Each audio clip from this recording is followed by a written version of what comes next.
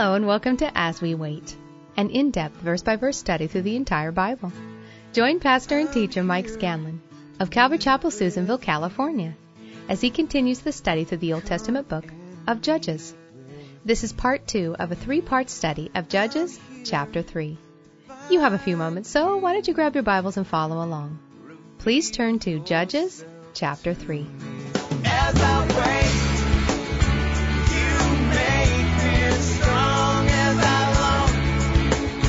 Draw me to your arms as I stand and sing your praise. You come, and you fill this place. Won't you come and fill this place? I'm here. The psalmist tells us in Psalm 139, 23 and 24, he says, "Search me, O God, and know my heart.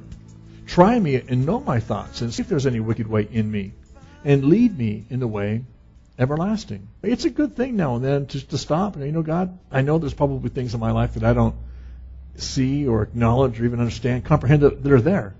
Would you bring it out? Would you reveal it? Would you help me to be able to deal with it in a biblical way, to repent of it, and to draw closer to you?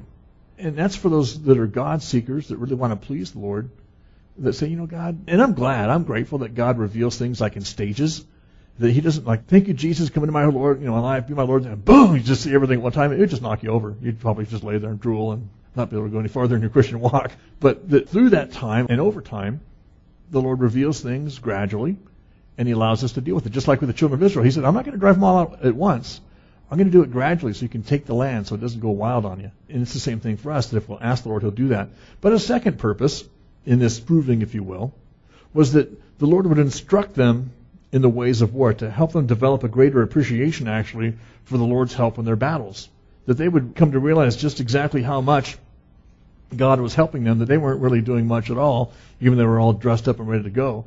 That the battle belongs to the Lord, and God's going to fight the battles. Oftentimes people will raise the objection, and I've heard it many times myself, to God commanding the killing or the extermination of these groups of people, including the women and the children, the innocents, if you will, completely wiping them out as God has commanded. And it's because they don't understand the character and the nature of God and the character and the nature of the threat. I liken it to, we're watching over a group of kids at a school playground or something like that.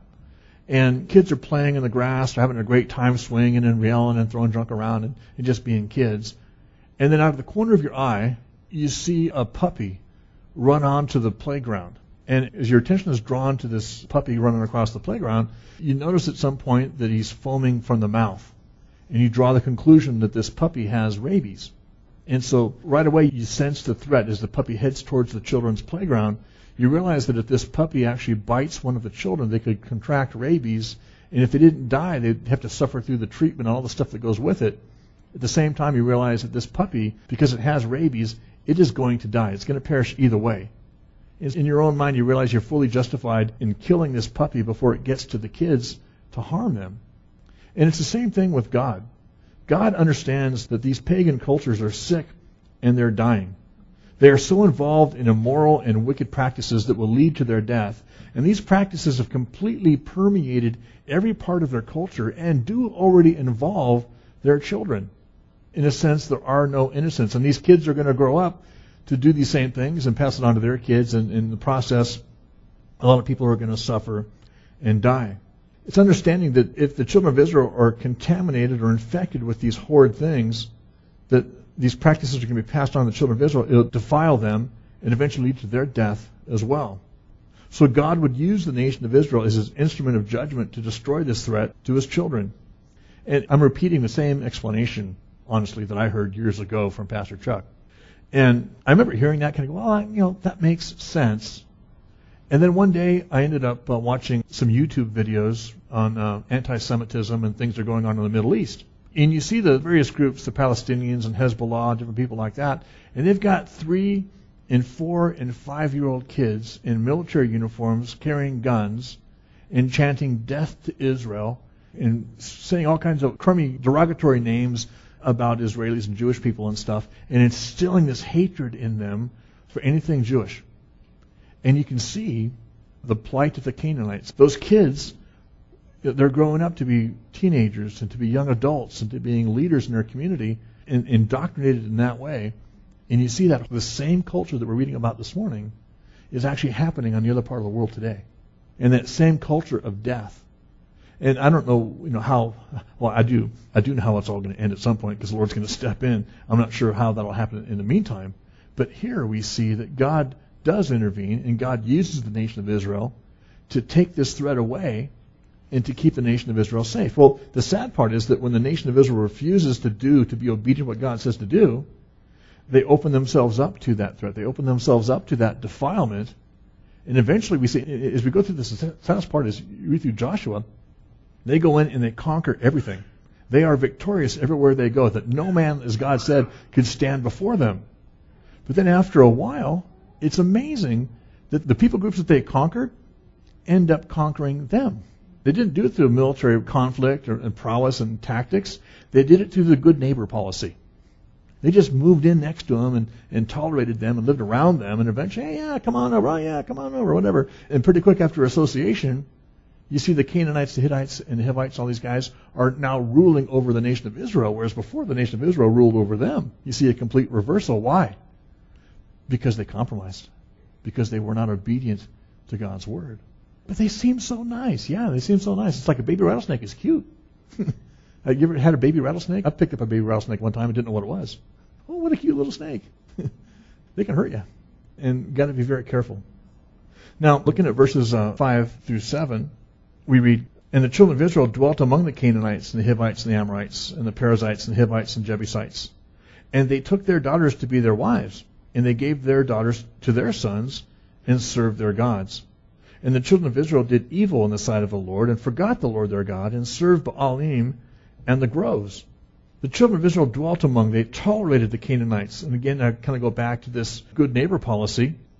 And eventually, because of all that, they end up, as it says there in verse 6, they serve their gods. Can you believe that?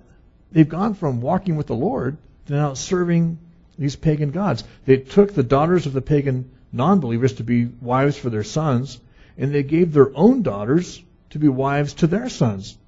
In a sense, throwing these innocent girls to the wolves. Intermarrying, and then, I can't fathom this. I can't imagine taking one of my daughters and just going, oh yeah, and knowing, I can't even talk to you about what they did. I can't even talk to you about their practices and the evil things that they did. And to say, oh yeah, and there's my precious daughter. My daughter would never marry a guy like that, not over my living body. And yet, that's the compromise that they made. Serving Baal, meaning they sacrificed their children and worshipped in the groves.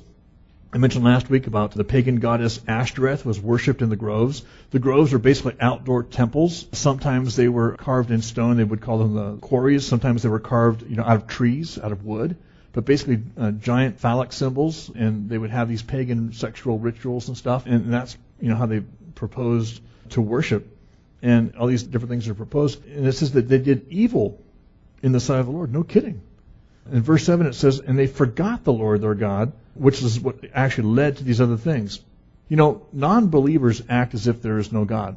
Non-believers act as if there's no repercussion or consequence to their sin because they have no concept of God. But we're talking about a nation that revered God, that feared God, that was born of God, and for them to turn away and to forget God? How do you do that?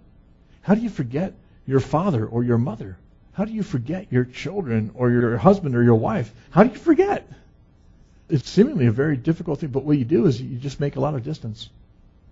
I don't know how this happened exactly, but I can tell you what not to do. When we spend time in God's Word, when we spend time in our daily devotions, it should be a daily reminder of who God is. If you're in the Bible every day, you're reminded every day that God is real, that God is there, and God is with you, and that God loves you, and it's a constant reminder of God. When we meditate in His Word, which should be a constant activity for us as Christians, it's also a constant reminder about God, isn't it? It's hard to forget about God if you're meditating in His Word. When we spend time in prayer, there's that consciousness of God. Who are we praying to? It's funny, sometimes in prayer meetings, people will forget, kind of lose track of things, and pretty quick it's like they're talking to me versus talking to God. When we're really praying and connecting with God, it's a reminder that God is there. When we spend time in fellowship, Whether it's corporately here at church or we get together with other Christian families or different things, and it's all Christians involved, that's a constant reminder that God is there. You can't forget God in the midst of that. When we serve the Lord, when we find our ministry, when we find the thing that God wants us to do, again, and I've been there where I'm doing something. I'm in ministry. And I'll get to that point a couple times. Why am I doing this? Oh yeah, I'm serving the Lord. There's other times I'm just happily serving the Lord, and I'm just doing whatever He wants me to do, and I'm whistling, I'm humming a hymn or singing a spiritual song, and again, it's that constant reminder of God. And notice I'm not telling you how to forget God, I'm telling you how to remember God. Okay, if you do all these things, God will be in the forefront of your mind all the time, and that's what we want. We want to have that perspective on life. God's ways are best. If we're going to know life, I mean real life, and enjoy long life as God has promised us, then we need to keep God's word. And it's a good life. Being obedient to God's word, it's not always easy, and it's not always fun, but there's that peace that surpasses all understanding. There's that peace of knowing that you're right with God, and that's a good life. That's what God wants for us. But then we get to verse 8, and the first word in that sentence is therefore. Now, when you get to the therefore in a scripture, it means because of all the things we've just said. Okay? It's almost like cause and effect. Okay? First 7 verses are going to be the cause. And now in verse 8 we have the effect. Therefore, the effect. The anger of the Lord was hot against Israel, and He sold them into the hand of Chushan-Rishathaim, king of Mesopotamia. And the children of Israel served Chushan-Rishathaim 8 years. And when the children of Israel cried out to the Lord, so again, they're beginning to reap what they've sown. And that can be a difficult thing. Paul tells us in Galatians chapter 6, verses 7 and 8, he says, be not deceived. God is not mocked. For whatsoever a man soweth, that shall he also reap. For he that soweth to his flesh shall of the flesh reap corruption. And the children of Israel have been sowing to the flesh for quite a while. And God now is allowing them. If you think you've got a bad boss at work, or a mean landlord, or whoever you can relate to in this way, it's one thing to work for someone or to serve under somebody that's unreasonable or demanding, all those kinds of things. It's something else to serve under somebody that wants to grind you down, that wants to mess up your day every day, that wants to completely turn your life around and doesn't care for you one whit. And that's what these guys are. God is bringing in, he's from Mesopotamia. He's from Assyria, essentially. Later on, we're going to get into stories about the Assyrians and how they treated their prisoners and their captives and stuff. And it's very, very challenging, very difficult, very gross. And this guy, for me, it's kind of funny. They put his name 4 times in these 4 verses, and it's a very difficult name to pronounce. But Chushan-Rishathaim, his name means twice. His name is Chushan, but his name, this whole long name, means twice wicked Chushan. It's more of a derogatory term than an actual name or title. It's more like an epithet. In the Jewish language, in Hebrew, it's impossible to curse or to cuss. If you go to Israel today and somebody wants to cuss you out, they're going to have to do it in French or English or German or Arabic or something, because there's no curse words in Hebrew. So the worst they can do is say, you're evil, or you're a dog, or you're ugly, or whatever, I don't know. They've got to use a regular word. There's no curse words in Hebrew. And so as we read about it here, they give him this title, twice evil Chushan. That means he was a bad dude.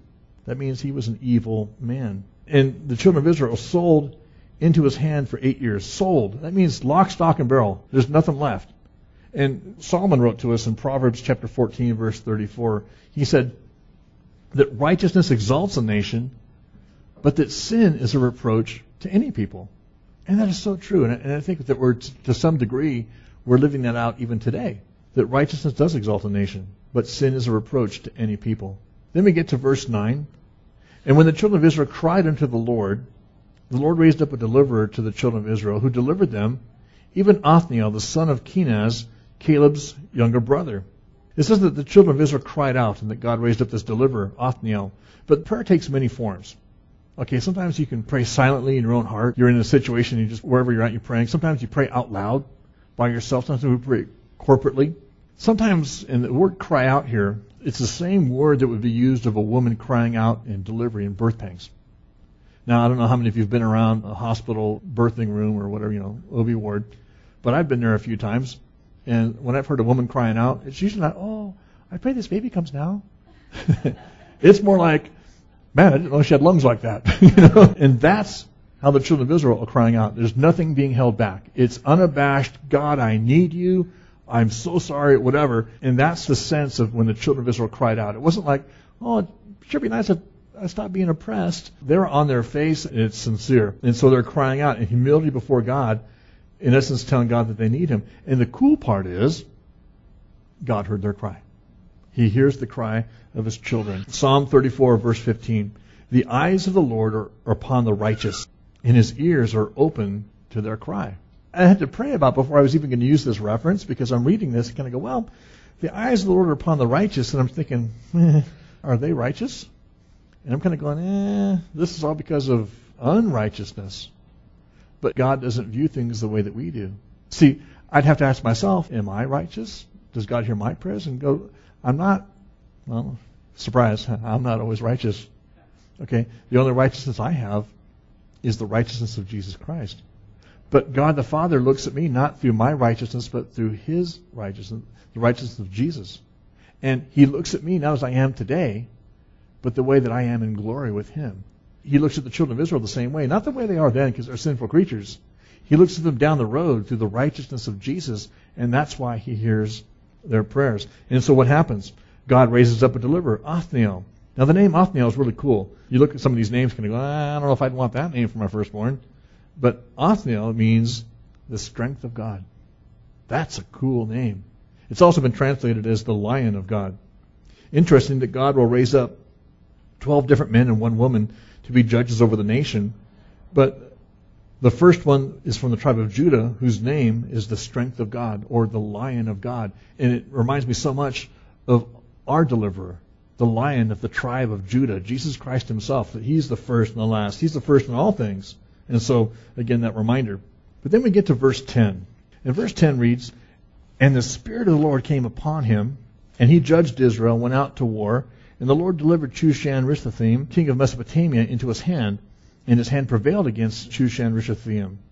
So God raises up Othniel. Othniel goes basically out to war, and God delivers them into his hand. But first, what takes place? And the Spirit of the Lord came upon him. Zechariah tells us in Zechariah chapter 4, verse 6. He says, This is the word of the Lord unto Zerubbabel, saying, Not by might, nor by power, but by my Spirit, saith the Lord of hosts. Othniel, I'm sure, was a great guy. Othniel, if you recall, Caleb said, hey, whoever takes that city, I'll give him my daughter to be his wife. And Othniel, hey, that's me, goes in there. And it wasn't just any old city, it was a city with giants. Othniel was a brave guy. Othniel was a capable guy. But you know what? Unless we read that verse that the Spirit of the Lord had come upon him, I don't think we'd be reading the rest of this. Because Jesus said that apart from me, you can do nothing. And as skilled as he was as a warrior, and as brave as he was, unless he's got the Spirit of God working in him, it'll come to nothing. And so we see, though, that it does come to something, that God blesses him. And then we get to verse 11, and it says, And the land had rest 40 years. That one battle, that one confrontation, they've been under subjugation for 8 years. Now they're at rest for 40 years. But then we read those words, And Othniel the son of Kenaz died. Ominous words because of what we read in verse 12. It says, And the children of Israel did evil again in the sight of the Lord, and the Lord strengthened Eglon, the king of Moab, against Israel, because he had done evil in the sight of the Lord. So as soon as Othniel is dead, the children of Israel basically went right back to their old ways, right back to what I would refer to as their natural ways. You see, apart from God, that's what we do. Apart from the Holy Spirit living in us, we do what's natural to us. So many times I've been asked by people, why did this person do that or that person do that, whatever, and speaking of non-believers, they go, well, you're looking at a non-believer doing what non-believers do. There's no restraint. There's no respect for God. There's no fear of God. What would restrain them from doing that except for the law and those kinds of things? And when people aren't bound by that, non-believers do what non-believers do, and that's they sin. They just do all kinds of crazy stuff. But that's not the case. And it's the case for us when we don't have Jesus Christ as our Lord and Savior. Apart from God, that's what we do, because we're either going to be under control of the Spirit or we're going to be under control of the flesh. Isaiah tells us in Isaiah chapter 53, verse 6, All we like sheep have gone astray. We have turned every one to his own way. We just wander. Jeremiah the prophet tells us in Jeremiah 10:23, O Lord, I know that the way of man is not in himself. It is not in man that walks to direct his steps. Now, no man likes to hear that. Most of us, and I think some of the younger people in this room can relate, don't you look forward to turning 18 or First you look forward to turning 16 so you can drive, okay? And then you look forward to turning 18 so you can drive wherever you want, okay? You think. You forget that you got to pay for gas and insurance and stuff.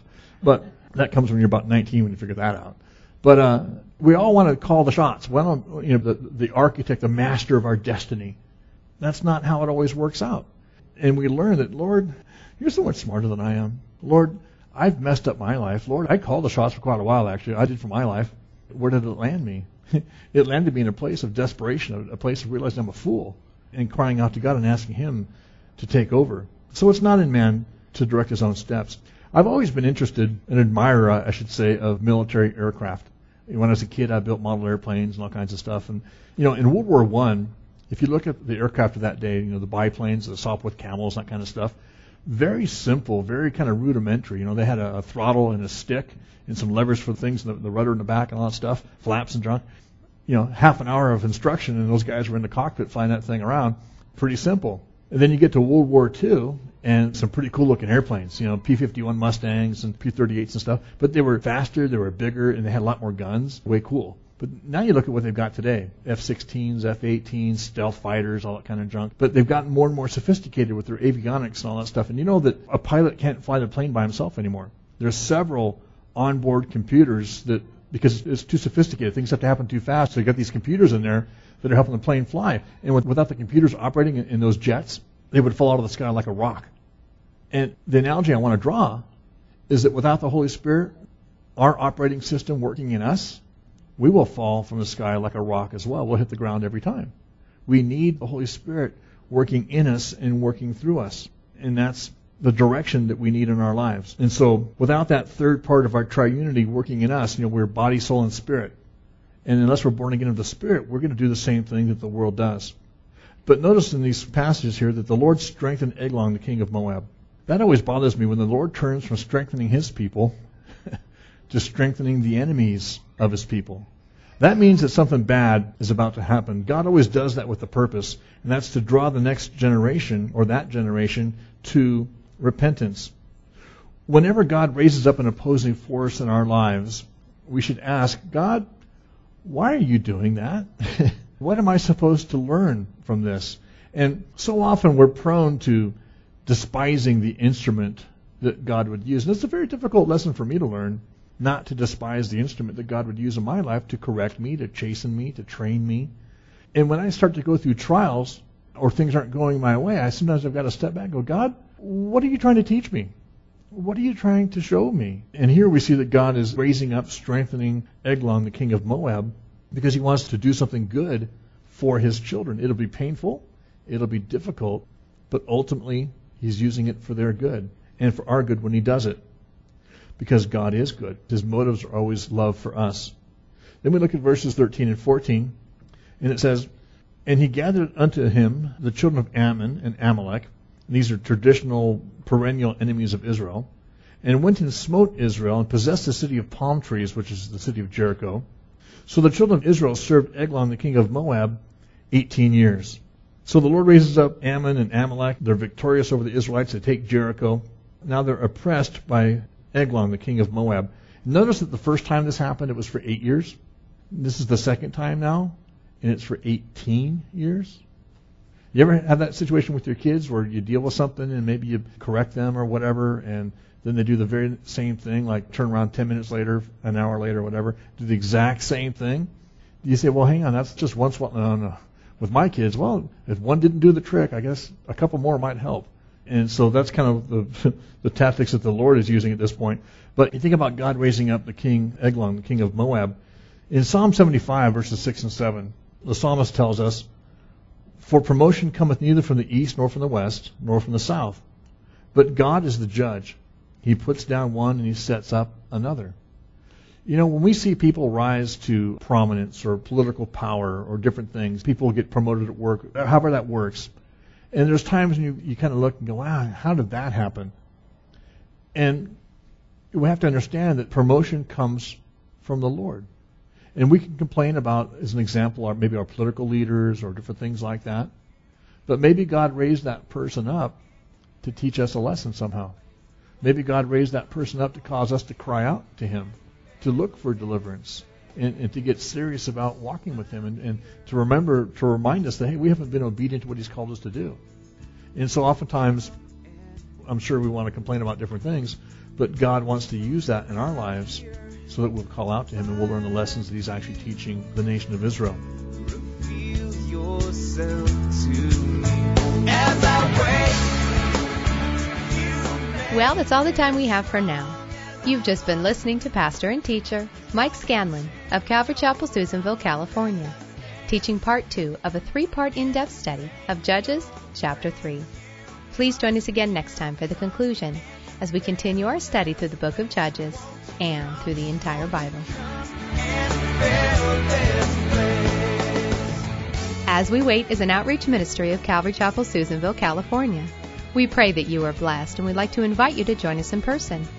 Calvary Chapel meets at 450 Richmond Road on Sunday mornings at 8:30 and 10:30.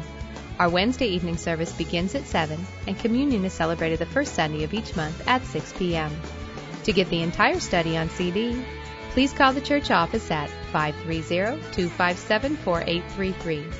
And if you've made a profession of faith and would like more information on what it is to walk with Jesus, or want to know how to grow in your faith, we would love to hear from you. You can write to us at P.O. Box 1316, Susanville, California, 96130. All our services are streamed live on the web at www.ccsusanville.com. Until next time, may the Lord richly bless you. You may